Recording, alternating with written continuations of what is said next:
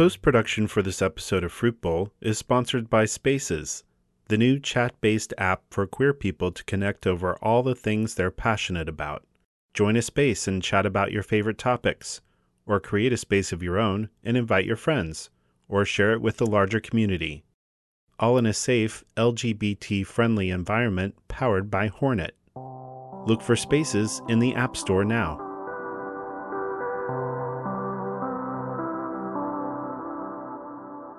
Beginning in Season 3 of Fruit Bowl, I started titling each episode with the name, age, and hometown for each featured interviewee. I figured potential listeners might want a quick snapshot of the interviewee, and what better way to get to know someone than asking them where they're from.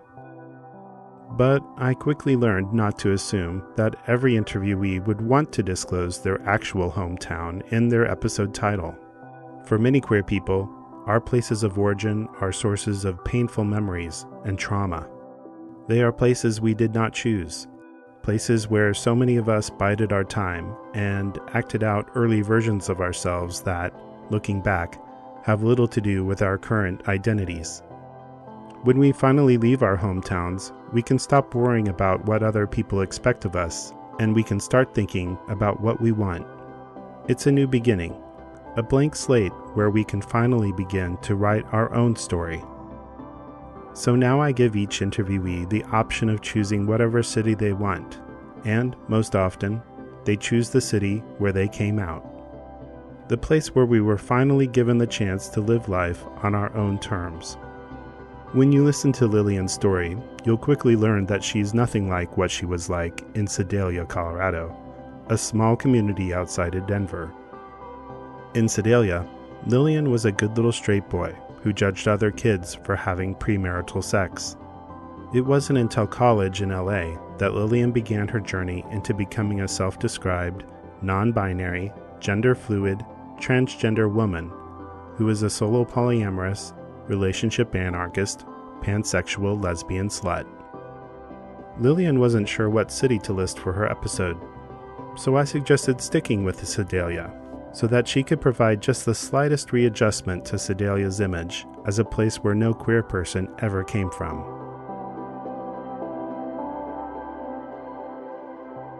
The editor for Lillian's episode is Bailey Becker, one of 3 new Fruit Bowl editors for Season 4. Bailey is a queer, non-binary video editor based in Brooklyn, where they live with their partner and their cat, Leon. Thanks, Bailey, for all your hard work on Lillian's episode. I've been enjoying chatting with listeners on the Spaces app. I've created 3 different spaces there for Fruit Bowl, and one thing I've been doing is making recommendations to Fruit Bowl listeners who want to explore different topics. The other day, I shared a list of all the POC interviewees, and another listener wanted to know a list of episodes that feature stories about monogamy and how couples have navigated relationships over the long term. I am so thrilled that people are looking to Fruit Bowl as a resource to hear how other queer people have lived. This was the whole point of doing this project in the first place. So check out the Spaces app and join a Fruit Bowl space. I check them every day, and I will be happy to direct you towards episodes that might have some useful information for you. Just a reminder, I am accepting short submissions from Fruit Bowl listeners.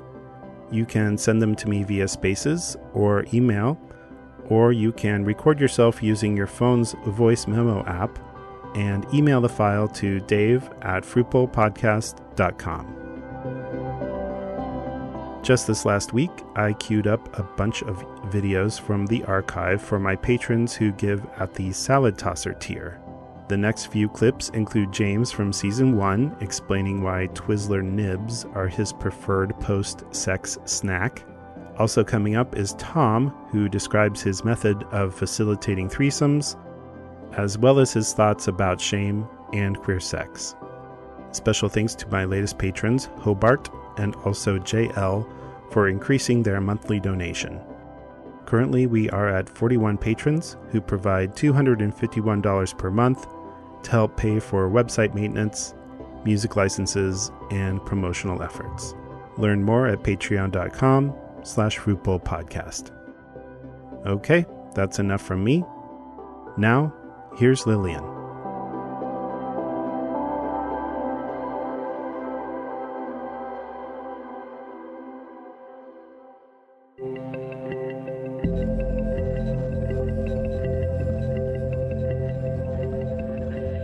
If I told 14-year-old me that I would grow up to be a pot-smoking lesbian slut that fucks a lot of furries among other people, I would destroy that poor kid's brain. This is Fruit Bowl, an oral history of queer sex. My name is Lillian. I'm 36 years old and I graduated high school in 2002. I am a non-binary, gender-fluid, transgender woman, and I am a solo polyamorous, or sometimes relationship anarchist, pansexual lesbian slut. That is a lot of words to say I do what I want and who I want. This episode was recorded in September of 2021 in Seattle. I grew up in unincorporated Douglas County, outside of Sedalia, Colorado. It was a conservative area in ways that I didn't necessarily understand at the time. It was a lot of ranching space. It was a lot of that sort of community. Some of the richer areas of the neighborhood were the sort of places where oil executives could have places to live with their flavor of conservatism. There was a lot of evangelical Christianity going on there, perhaps more than I understood, because my parents didn't try to get involved or too close to those communities as well.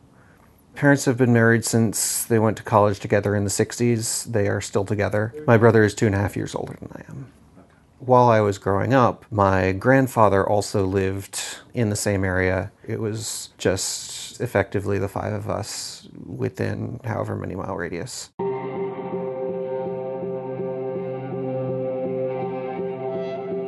When I was growing up, when I was a child or a teenager, I did not know any queer people. I was not aware of any queer people in my hometown. There were none visible until I was halfway through high school. I vaguely remember by the time I hit junior or senior year, there was a gay-straight alliance in the school. I didn't have anything to do with it. I thought I was a good little straight boy at the time, but I definitely remember my senior year that I remember there were two girls in high school that were dating and that would be holding hands in the halls, and they got a lot of attention and not all of it good. I don't recall any conversation or any sort of awareness with my parents about queerness, about gayness, about anything like that. It simply didn't come up. I don't remember even having conversations about queerness in media. I don't remember any movies with gay couples or anything like that. I simply don't remember any of those conversations even happening. The first time I remember learning about the idea of sex must have been second or third grade. It was an evening and my best friend and I were walking up the hill from the baseball field to the school. And he told me that girls don't have a penis, they have a hole there. And I remember him drawing a little circle in the dirt with his foot. And he said when they want to have a baby, he puts his penis in there. And I got this mental image of a married couple and the man is about to go to the bathroom, but he says to his wife, "Hey, I feel like I gotta pee. Do you want to trail off?" And that was my mental image at, I guess, 8 years old. It became somewhat more clear over the next few years as I started watching more PG-13 and more mature media. There was definitely a sort of just growing understanding. We had some amount of sex education in elementary school and into middle school. It was slightly more than abstinence-based, but not too much more. There was definitely an understanding that this is for married people. This is what will happen after you are married.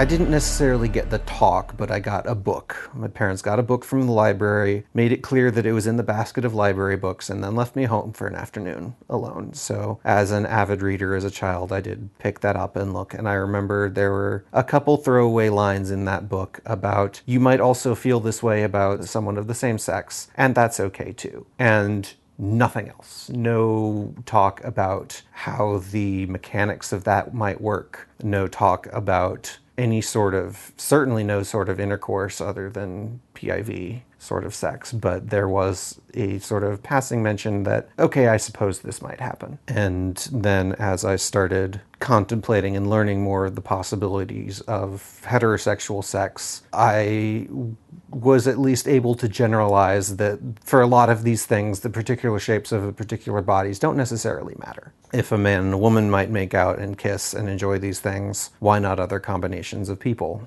And I didn't particularly register why that might be a problem, or why that might even be any different. When I was first starting to actually get very curious about sex on my own, I had a computer in my own room and it had internet access. I was searching for porn. I was searching for written erotica. And so I would see pornographic images of women having sex with each other. I would be reading stories of women having sex with everyone, with men and women in various combinations. And I did gravitate towards those between ages 12 and 14 or so. I remember having probably a floppy disk with the best of the images I could find and download. Hell, I remember in 8th grade, I was the only boy in my French class. It was me and 17 or 18 girls. And I remember one of the fantasies I had at night was that they would all be naked, all lined up, and ask me to taste them all, ask me to go down on them all and compare. And so that sort of space has always been in my erotic sphere, in the things that have been interesting for me. I don't remember the first time I started searching out. Probably went to Yahoo or whatever at the time and probably typed in boobs into the search bar. I was definitely doing searches for things like, how do you please women? How do you have better sex? And I found some very, in retrospect, boring, methodical, step-by-step ways to touch women to increase arousal, which it was the internet in the late 90s or early aughts. Can only expect so much of that, but it gave me a place to start from, certainly, and things to get my brain working on what might work there. I remember we had HBO and possibly Cinemax for at least a while, and I remember looking through some of those channels either on a weekend or late at night, trying to find things that might be titillating. I remember finding one movie on HBO called Breast Men, and this was a perhaps somewhat fictionalized but documentary about the inventor or inventors of the silicone breast implant. And it was sensationalized. There were definitely some sex scenes in there. There were a lot of very visible boobs because of the subject matter. And I remember finding that once on HBO and being enraptured and continuing to look for it as it might come back around. I also remember some snippet of some movie, who knows what it was on, but it was two women talking in a kitchen. One of them's asking the other, how do you orgasm from intercourse? It's just not doing it for me. And the other one says, oh, the secret is to move your hips around in a circle like a little O. And those 3 seconds of film are also lodged deep in my brain somewhere. The other piece of media that made an enormous impression on me, it was a short story from a Best Stories of the Year science fiction. The title was Oceanic. And what I remembered most about that story is that the humans in this story had been engineered to have interchangeable genitals, where the genitals were called the bridge. And when you had sex with someone, your bridge would detach and attach to that other person. And I remember that very specific image of genitals separating and being traded around, and that fascinated me. I latched onto that so much. And it was this tiny little world building detail in a story that was actually about faith versus science and evidence versus belief and these sorts of things. But my brain and what I was looking for at the time latched onto, oh my God, interchangeable genitals. As long as we could have that book checked out from the library, it sat by my bed with a bookmark on that story. And I probably revisited it 5 or 6 times before that book had to go back. I still have that book open in a tab on my computer now. I rediscovered it 20 years later. There was the briefest mention of queer sex in that story as well, because the main character, as this sort of more sheltered religious person, is having a conversation with someone, and that someone saying, how many marriages do you think have the original bridge in them? And he says, almost all of them, except if they're both women. And the person he's talking to is like, oh no, it's not even close to that. And just trying to show him that the world is so much bigger than his very fundamentalist upbringing. And it was just this super offhand mention of, yeah, there are queer people in this world, which again, at the time, whoosh, went entirely over my head. And I had just latched very onto this very specific way of having sex and this other possibility. As I was going into high school, the public face I was putting forward something of almost a sanctimonious child. Why are you trying to go toward figure out sex and have sex with each other? We're not mature enough for this. I wasn't really on terms with a lot of my peers to be having those sorts of frank conversations. I remember probably on a bus overhearing someone talking about having sex with her boyfriend and just thinking, why are you doing this? You're not ready for that. I was young for my grade by that time. In elementary school, my parents had moved me forward a year for various reasons, and people knew that, but I was not as included in many of the social groups as I might have been. Later, going on into high school, I found a core group of friends I would hang out on the weekend with, got more in with the theater kids and a little of the International Baccalaureate or AP kids, and was a little more accepted in those groups. But even those conversations, I don't remember them turning to sexual topics necessarily, at least while I was around.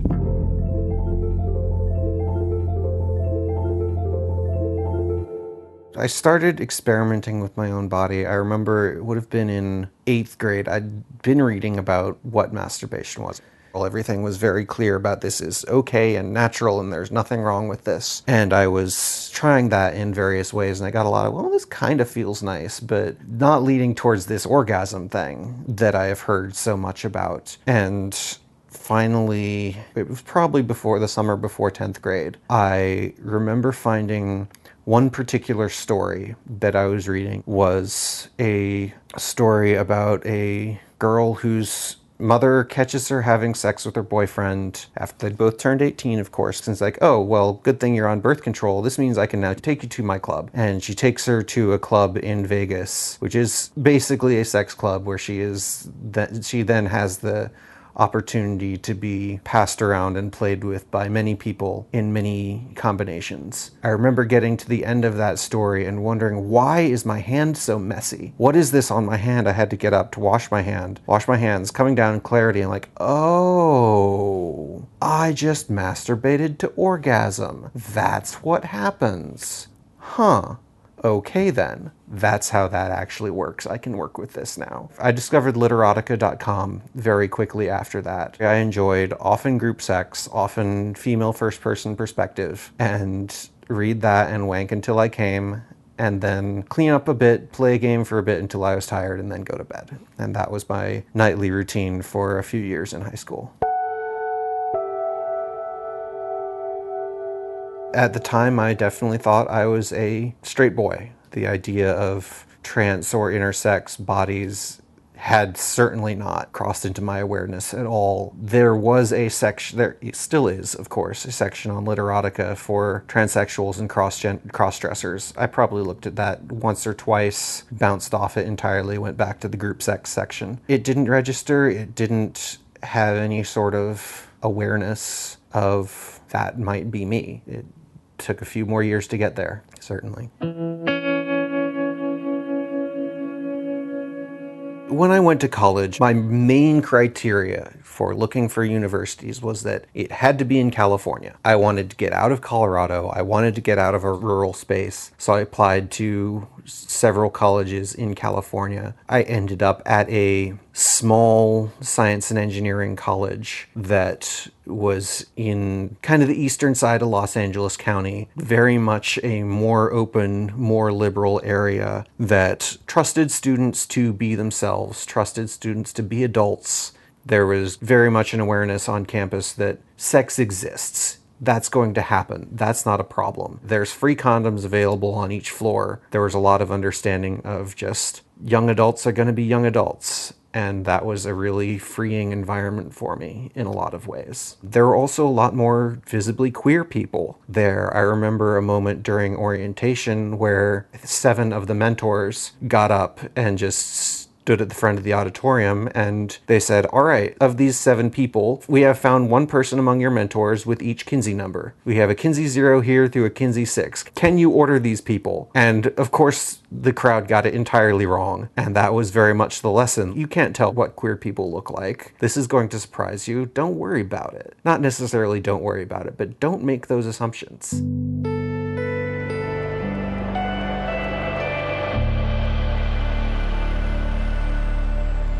My first few chances to explore somebody's body and really get to know somebody's smell and taste and how they move and how their skin feels. I treasure all of those memories. I really do. I had a girlfriend for my second semester of senior year of high school that a lot of our makeout sessions and a lot of our time alone together involved me going down on her, and I enjoyed that rather a lot. To my knowledge, she enjoyed that a lot as well, but somehow in my brain I had not categorized that as sex. My first semester of college, I was with a partner that we had met in a camping trip. We started dating within the first 2 weeks of class, got together very quickly. We were possibly the 2 youngest people on campus because I had started at 17. They were even younger than I was. So possibly we gravitated to each other because of that. And we were very soon making out a lot, sleeping together a lot, and kind of both on the fence as to whether to start actually having sex. And they got on birth control. And then I remember one evening in mid-November, it was late into the evening, I think. It was in their dorm room. I had been going down on them and fingering them, and they just said, more, I need more. And I made the snap decision to move from oral sex to PIV sex. And there was no conversation necessarily about it at the time. And so that was my first time having PIV sex.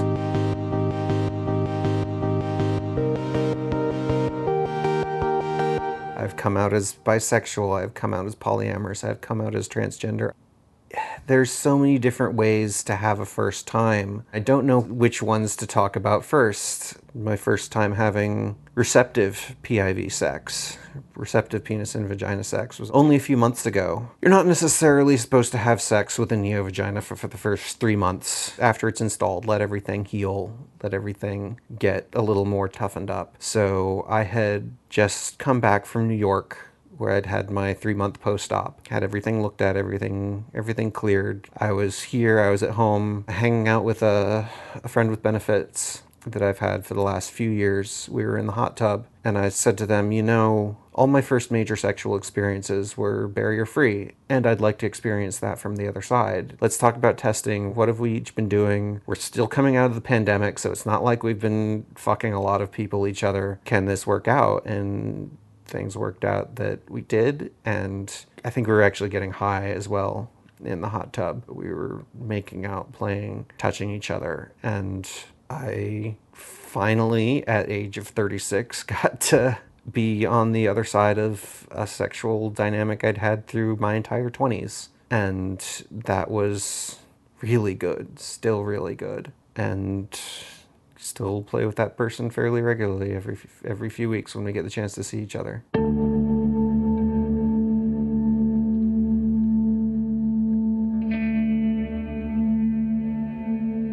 I fell in love with that first partner in college. We grew to depend on each other fairly quickly, emotionally. For better, for worse, there was definitely some codependence in that relationship. Both of us had mental health issues that we were years away from actually figuring out how those things really affect us. For junior year, we moved off campus together. Got an apartment a few blocks away off campus to have a little more of our space, which lasted about 3/4 of the year, and then we broke up and I moved back on campus. But I was definitely in love in that relationship. We were very much supporting each other. We were trying to make plans for the future. We were trying to shape our lives around each other. In an alternate universe, it worked out great. This isn't that universe. We didn't necessarily realize that it was a queer love, but it was. We were both trying to figure out sexuality sorts of things. They were tuning in on gender things a lot earlier than I was. And I think that kind of drew us to each other as well. Maybe subconsciously, but we kind of both had some of those things to explore and helped each other explore that. That was also my first open relationship, because by winter break of our first year, they were saying, you know, I think I'm bisexual. I want to be able to explore that. And I said, you know, that's fine. Do what you want to do. Like, you should have the chance to do that. So they dated a few femme types as well and got to explore some of that. And that helped me kind of discover that open relationships work for me. Polyamory makes sense with how I want to live my life, how I want to relate to others. There's no great reason for me anyway to insist on monogamy, and it's much more fun, frankly, much more fun and enjoyable to just take what chances you can and get to know more people, and that doesn't have to be a one-on-one limited sort of thing.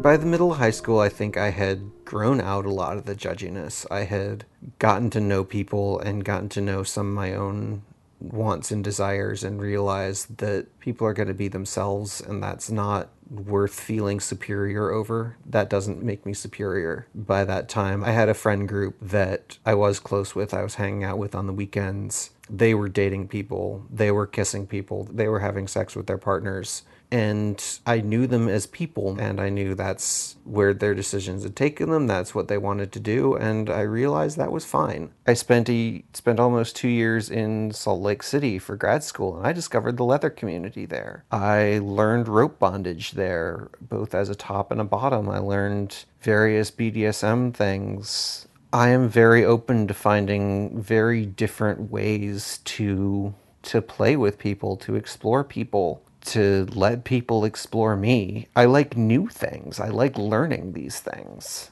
And if that means we each get a few orgasms out of it, even better.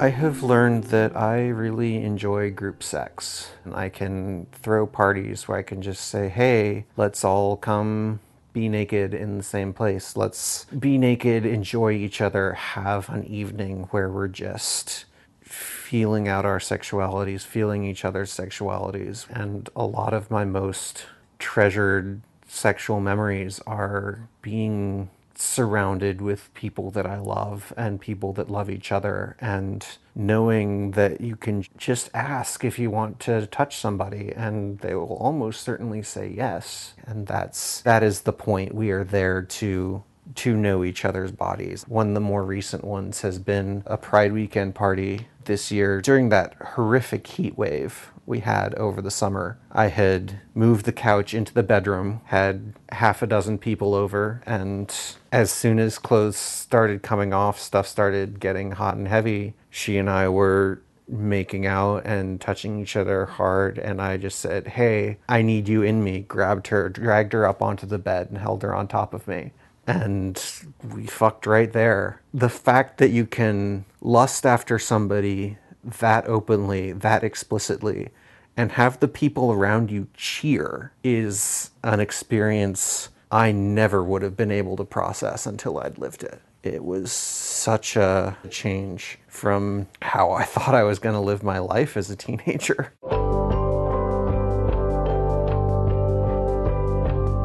I am now on my second vagina. My first one did not work as well as I wanted it to be. When I was first transitioning, first going through looking around possibilities, looking into non-binary options, I discovered there was a surgeon that would do vaginoplasty without actually using any penile tissue. And that sounded amazing, and I tried with that. And I had some healing complications. And as I was trying to get together with people and trying to have sex with people, there were 4 different times with 4 different people, my body did not cooperate. I was not large enough to take any of these people the way I wanted to, and it really started to wear on me. I got revisions for that surgery most of a year later. It didn't help. It made my labia look very weird. It did not give me any more size. And so finally I'm giving up on this. There's a pandemic starting. I'm not going to be fucking anybody new anyway. I just need to reset this whole build. That whole year trying to figure out how to have good sex with a surgery that was not the correct one for me, that I was not healing well from. That was a really difficult time for me. That was really demoralizing, definitely disappointing for those people that was trying to make things work with and just didn't. The new build it's been a night and day difference. I got that build just about 6 months ago. Most vaginoplasties are what's known as a penile inversion technique, that the vaginal tissue is constructed from the skin of the penis, and then the nerves there are relocated to form a clitoris. And a lot of vaginoplasties for a long time have just been creating some amount of cavity and just leaving that there and then relying on dilation and intercourse to keep that open. There are now some new techniques in the last 5 years or so that are either a peritoneal graft or a peritoneal flap, where the construction of the vagina incorporates peritoneal tissue, abdominal lining, which not only provides a certain amount of lubrication in the right circumstances, but can also anchor the top of the vagina and the back of the vagina, so you get more depth, you get more size, and it can be a little easier to kind of keep those sorts of things maintained. And so my new build was a robotic-assisted peritoneal graft. So it incorporated some laparoscopic techniques with a robotic surgical assistant to really anchor everything down, make sure everything's going to stay in place internally, plus all the extra work that's been done on outside and aesthetic parts. And that has made an enormous difference in my sex life. This year has been amazing for me in a lot of ways, and it's really shown me a nice way forward. In some ways, the pandemic has kind of just been an opportunity for me to be like, all these things I wanted to do to my body, let's just do that. Let's do these things. Let's get my hairline fixed. Let's get some larger breasts. Let's finally fix my goddamn cunt.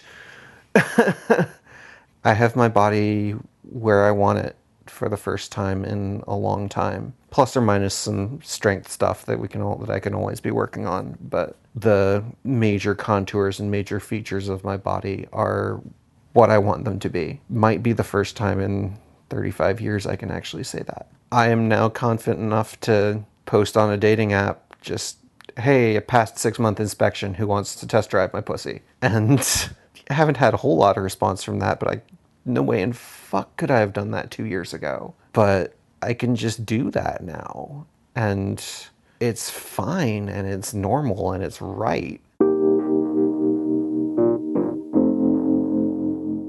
I have almost never had sex with cis men. Maybe 2 guys over the course of my life. At least cis guys. And girl dick is amazing, but I would like to try more testosterone dicks. You can't really get a good cum shot after you've been on estrogen for particularly long, and I think I'd be into that.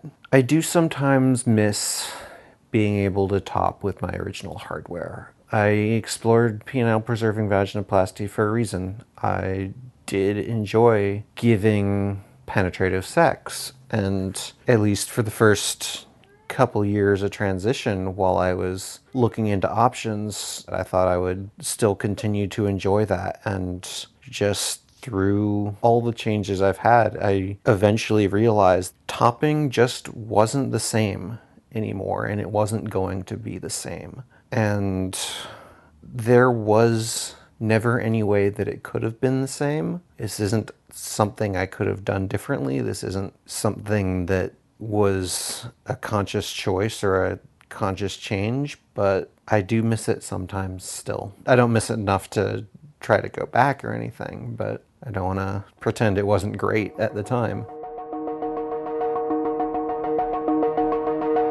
When I was first trying to come out as bisexual, I was in de facto closed relationships. So I was not hooking up in any sense. It was just sort of a matter of, this is me, this is between me and my partners, and it's a thing about me, but it's not super relevant. When I came out as transgender, I was in open relationships, but I was very saturated. I was dating enough people that I was not looking for new people to hook up with. I was having sex and making out with people at parties, but this was all within a social group and people that I kind of knew already ahead of time. I was in a queer enough friend group, social group, sexual group that a lot of people were just like, oh, you figured that one out, did you?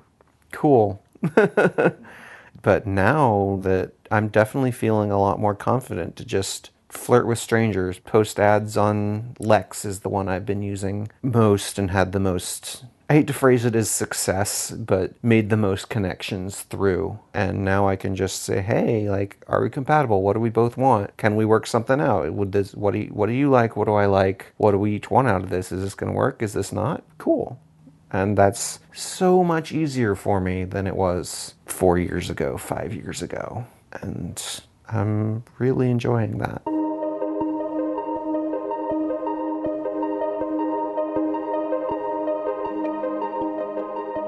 My parents could not have done anything to prepare me for my current conception of sex. I left home for college at 17, and it took until my early to mid-20s for them to accept that my relationships were my own, regardless of the paperwork behind them.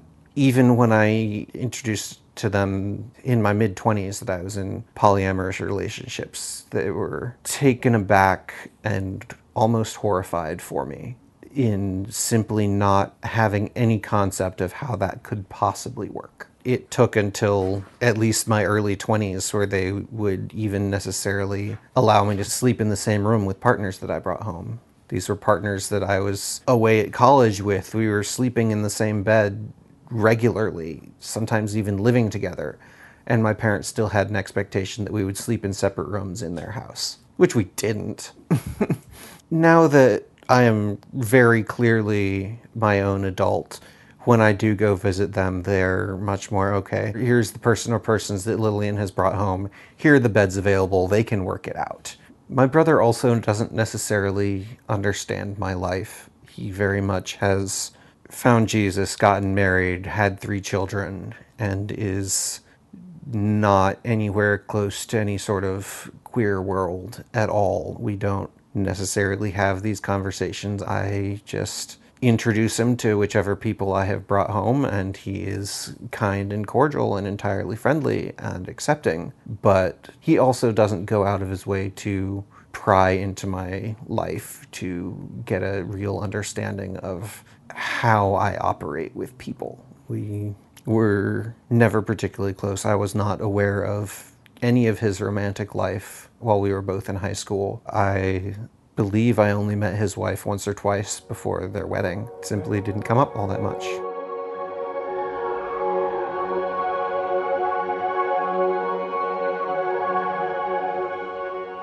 I came out as transgender somewhere shortly before my 32nd birthday. I started telling the people closest to me that, I think this whole male thing isn't quite working out for me. I'm not necessarily sure where that's going to go, but just as a heads up, there's gonna be some changes going on around. And one dear sweetie of mine, this is someone who, as a transgender lesbian herself, had said to me about 6 months before, like, hey, I'm really gay for you. I'm like, oh, okay. And then I told her first and kind of said, I don't think I'm a guy anymore. And she's like, yeah.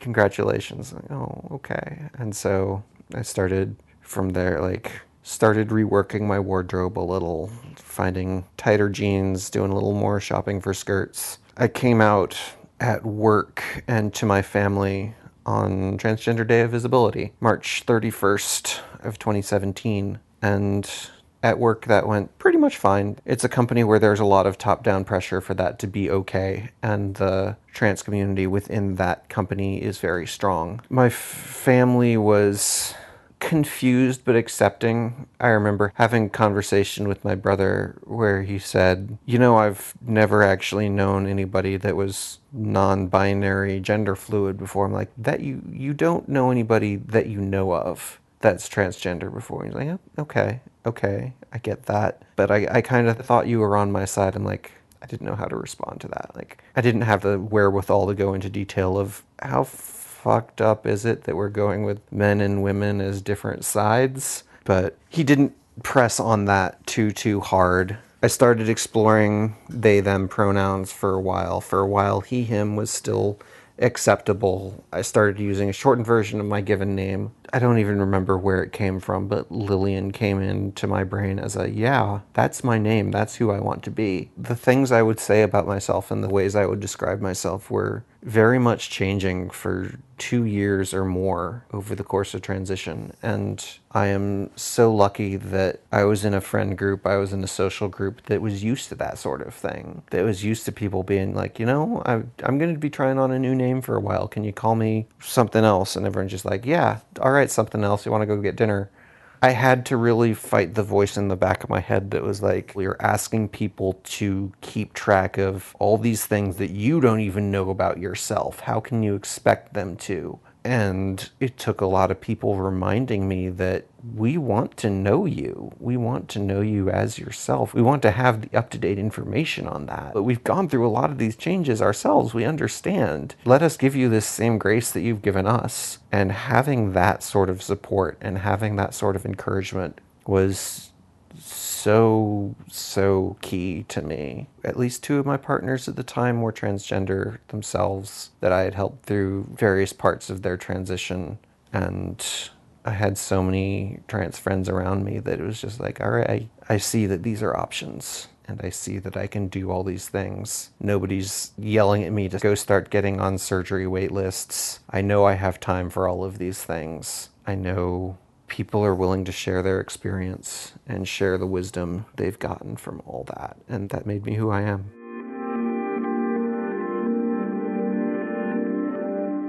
If I told 14-year-old me that I would grow up to be a pot-smoking lesbian slut that fucks a lot of furries, among other people, I would destroy that poor kid's brain. I would have had no idea what to do with that. I think the only thing I could really say to myself at that age is there is so much more to this world than you are ready to acknowledge, than you are ready to deal with. I'd want to say that you don't have to be all these things that are laid out for you. You don't yet have a concept of how many possibilities there are for you. You can have your own path and your own motivations and your own wants on this. Even if they're not what you expect or what you recognize, that doesn't mean you don't want them.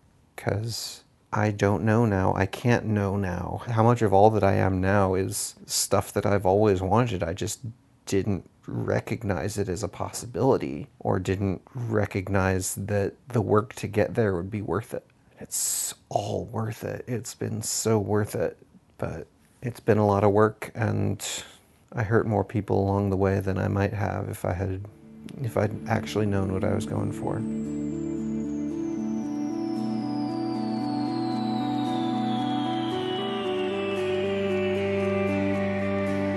I'm extremely lucky. I'm extremely privileged. I come from relatively wealthy parents. I can live a life in a city where I am safe to be queer, where I can exist as myself and I don't have anyone worth hiding from. I know how rare that is.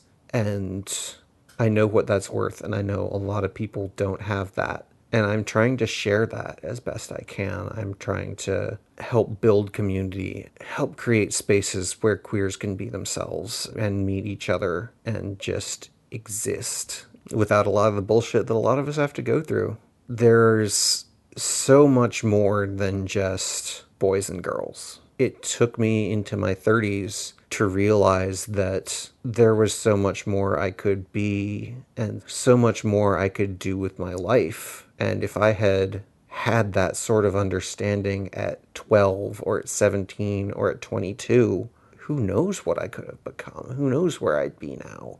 And for better or for worse, I don't know. I got a lot of where I did because I did spend 10 years as a white guy in the tech industry. And that has a lot of opportunities I wouldn't necessarily have now, or at least have trying to get into the tech industry as a queer trans woman. But I wish I could know how differently things could have gone. I think a lot of us do. I feel a lot of envy sometimes towards kids that are figuring this stuff out at 6 or 8 or 12. And like, whenever I see people like, oh, I'm 22, is it too late for me to transition? Like, oh, sweetie, no, you're fine. You're doing just fine.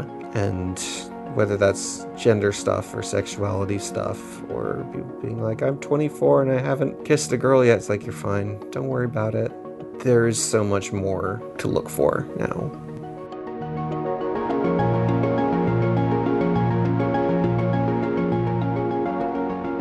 Fruit Bowl interviews are edited for length and narrative clarity and are approved by each interviewee before being released.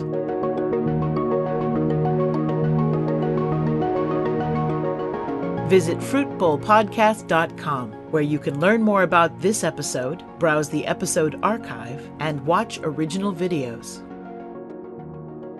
Fruit Bowl collects histories from all different backgrounds and experiences: cisgender women, trans and genderqueer individuals, Black people, Indigenous people, and people of color. It's only by collecting diverse stories that we can begin to see what unites us. Interested in sharing your story? Find out more about the interview process, including a full list of questions, a description of the collaborative interview process, and news about future production. Visit fruitbowlpodcast.com for links and contact information. Fruit Bowl is produced independently without any corporate media infrastructure or full-time staff.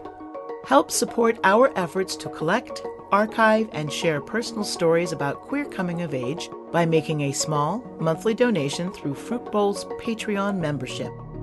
Patrons get early access to episodes, behind-the-scenes updates, and exclusive video outtakes from each episode that are not available to the general public.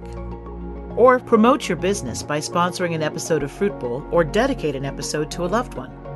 Episode sponsorships and dedications are 100% tax deductible through Fruit Bowl's fiscal partnership with Seattle's Northwest Film Forum. Fruit Bowl receives no direct funding from Northwest Film Forum, only the use of their nonprofit status to receive tax-deductible donations. Learn more at fruitbowlpodcast.com/donate. Or write Dave at fruitbowlpodcast.com for more information. Social media platforms often censor mentions or depictions of queer sexuality. Accounts are often suspended or banned outright without notice or due process. As a result, promoting Fruit Bowl is an uphill battle, so we rely on you to help spread the word. Tell your friends about Fruit Bowl, rate us on your podcast platform, or write a review on Apple Podcast. And, of course, you can also follow us, for now, on Twitter at FruitBowlPod and Instagram and TikTok at Fruit Bowl Podcast. Fruit Bowl is created, produced, and edited by Dave Quantick. I'm Rebecca M. Davis. This has been a production of Cubed Media, all rights reserved. Thanks for listening.